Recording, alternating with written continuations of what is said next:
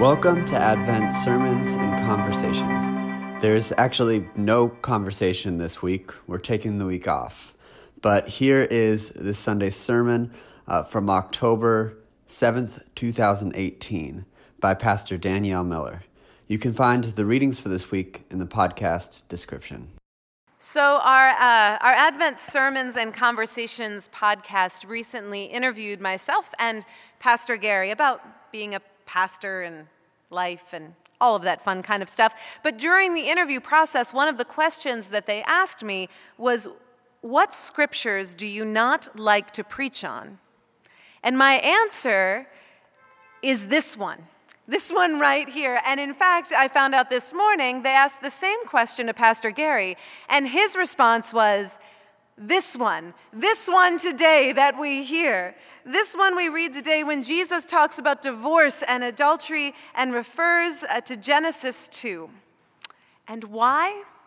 Because this text has been used as a weapon for so many centuries to keep people in abusive relationships, to shame divorcees, and to bludgeon the LGBTQ community.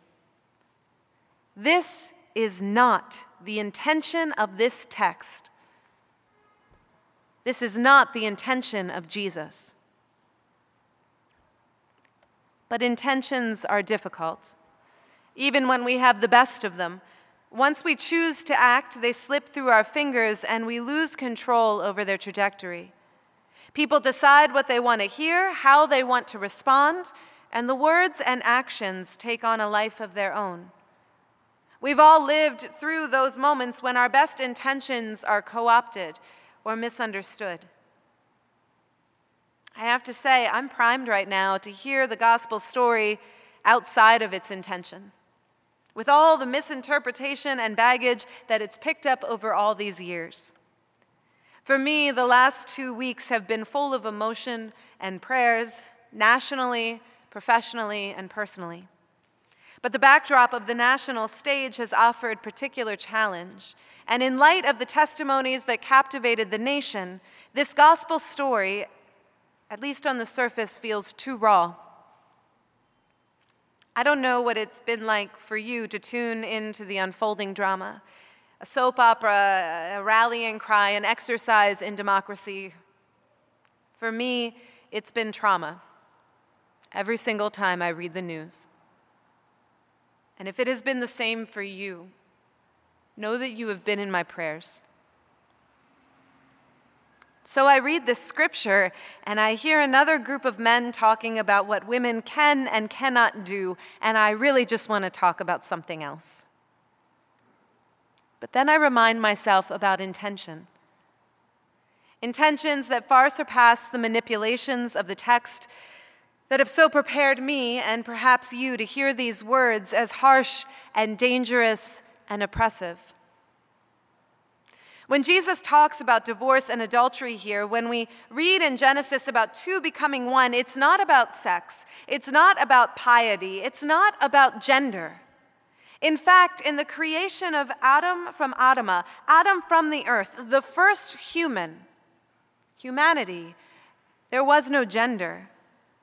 We've translated these Hebrew words to mean man, but rather this original creature held within itself all the singularity and plurality of creation. And when its partner was formed not from a rib, but from the side, that plurality was split, or Ishash split from Ish.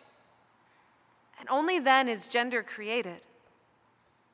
When Jesus references this Genesis passage, it is about so much more than the binary existence we have narrowed it down to be. He references the plurality of creation, and his interpretation of the law, expressed in Deuteronomy 24, is not about legalities or doubling down. It's about something deeper. Something that affects people married, single, widowed, gay, straight, bi, divorced, separated, male, female, non-binary, agender, other. It's about the bonds that tie us together and how they are stronger when rooted in God's dream for us, for all of us. All the time, folks are trying to use scripture and legalities to pin down marriage and relationship. And in doing so, missing the point. If we are truly turning to the pages of scripture for guidance on marriage, well, then we need to shift through a whole lot of stuff that shows up in the lives of our faithful ancestors, like polygamy, sacrificing virgin daughters for hospitality's sake, trading wives, concubines, harems, divorcing wives over burnt toast. Now, mind you, I'm not saying that God doesn't have a lot to say about our marriages, our relationships, our singlehood. But it's not all tied up in easy answers, simple definitions. Because no matter our romantic relationship status, God created us to be in community. That is when we are most whole and able to live as God intended us to live. And community, relationships, togetherness, much like intentions, are complicated. It's in the complications that we redirect Jesus' intentions so that we can impose our views on others, so that we can make sure things are simplifiable and controllable, using what is meant to liberate instead as a weapon. And because we have so willfully misunderstood what Jesus is getting at here, we often throw out the whole thing because it doesn't fit within our view. But the intimacy that God desires for us, the community to which we are called, cannot be ignored, because it is in our DNA, written into the dirt from which we are crafted, the sides from which we are called forth. When Jesus is talking about divorce and adultery, it's a bigger conversation with a holy intention that goes beyond control and beyond piety. Because when community is fractured and fragmented, it is not in God's intended order of things. And today, Jesus leaves no doubt about that. You see, God's intention in marriage is to establish a solid base for life in community. And divorce is a violation of God's intent and of our promises to God.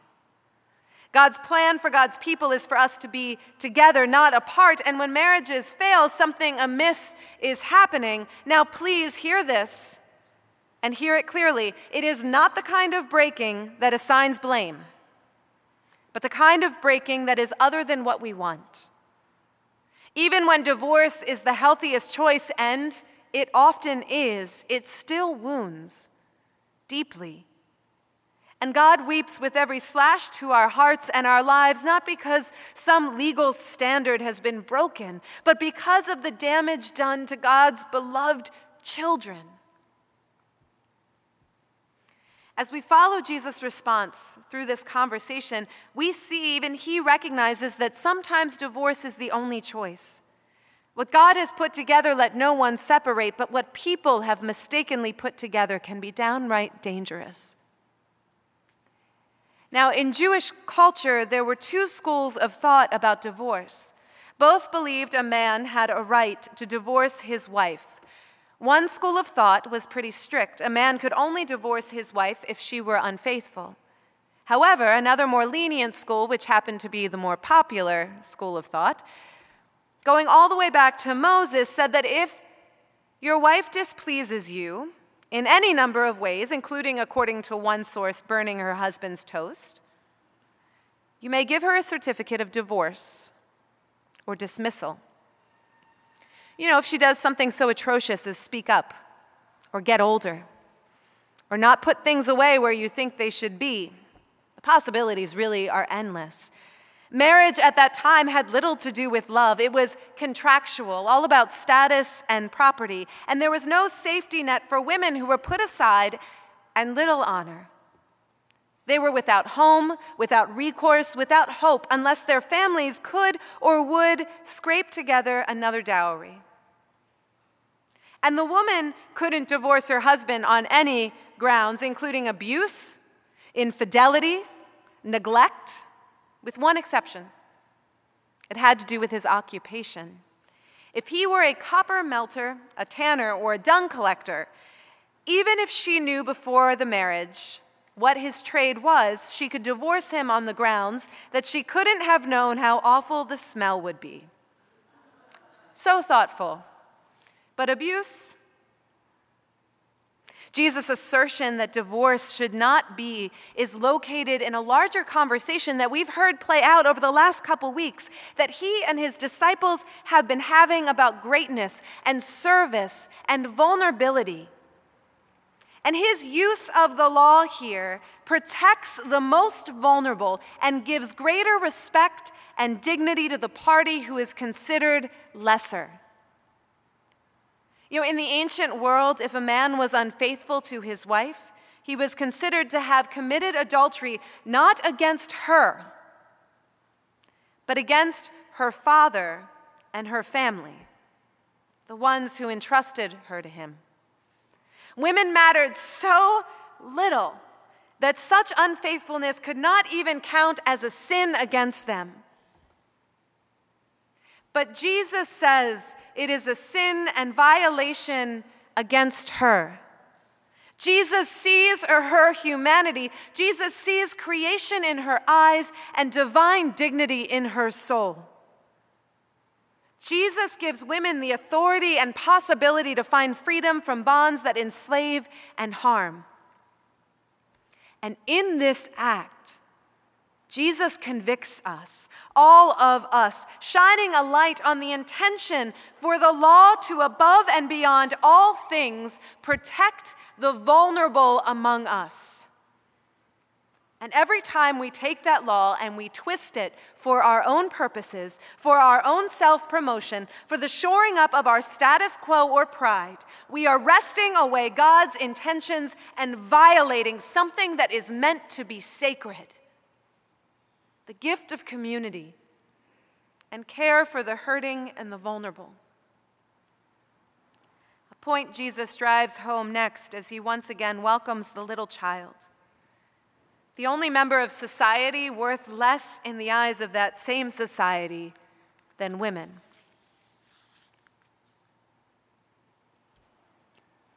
This is the kingdom of God, right here. That we acknowledge the presence and dignity of the divine in each and every person fashioned by God out of the same dirt, the same earth.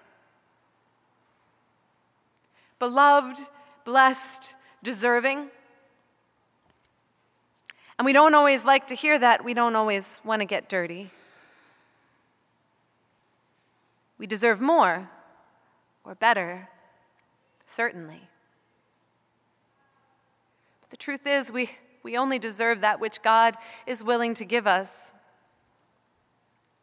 And how amazing is it that God is willing to give us immeasurable love and respect and dignity and care.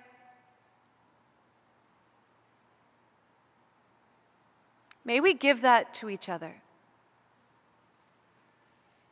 That is the gospel. Amen. Thank you for listening. You can find us online at adventnyc.org and join us for worship every Sunday at 9 a.m. and 11 a.m. in English and 12:30 p.m. in Spanish at 93rd and Broadway.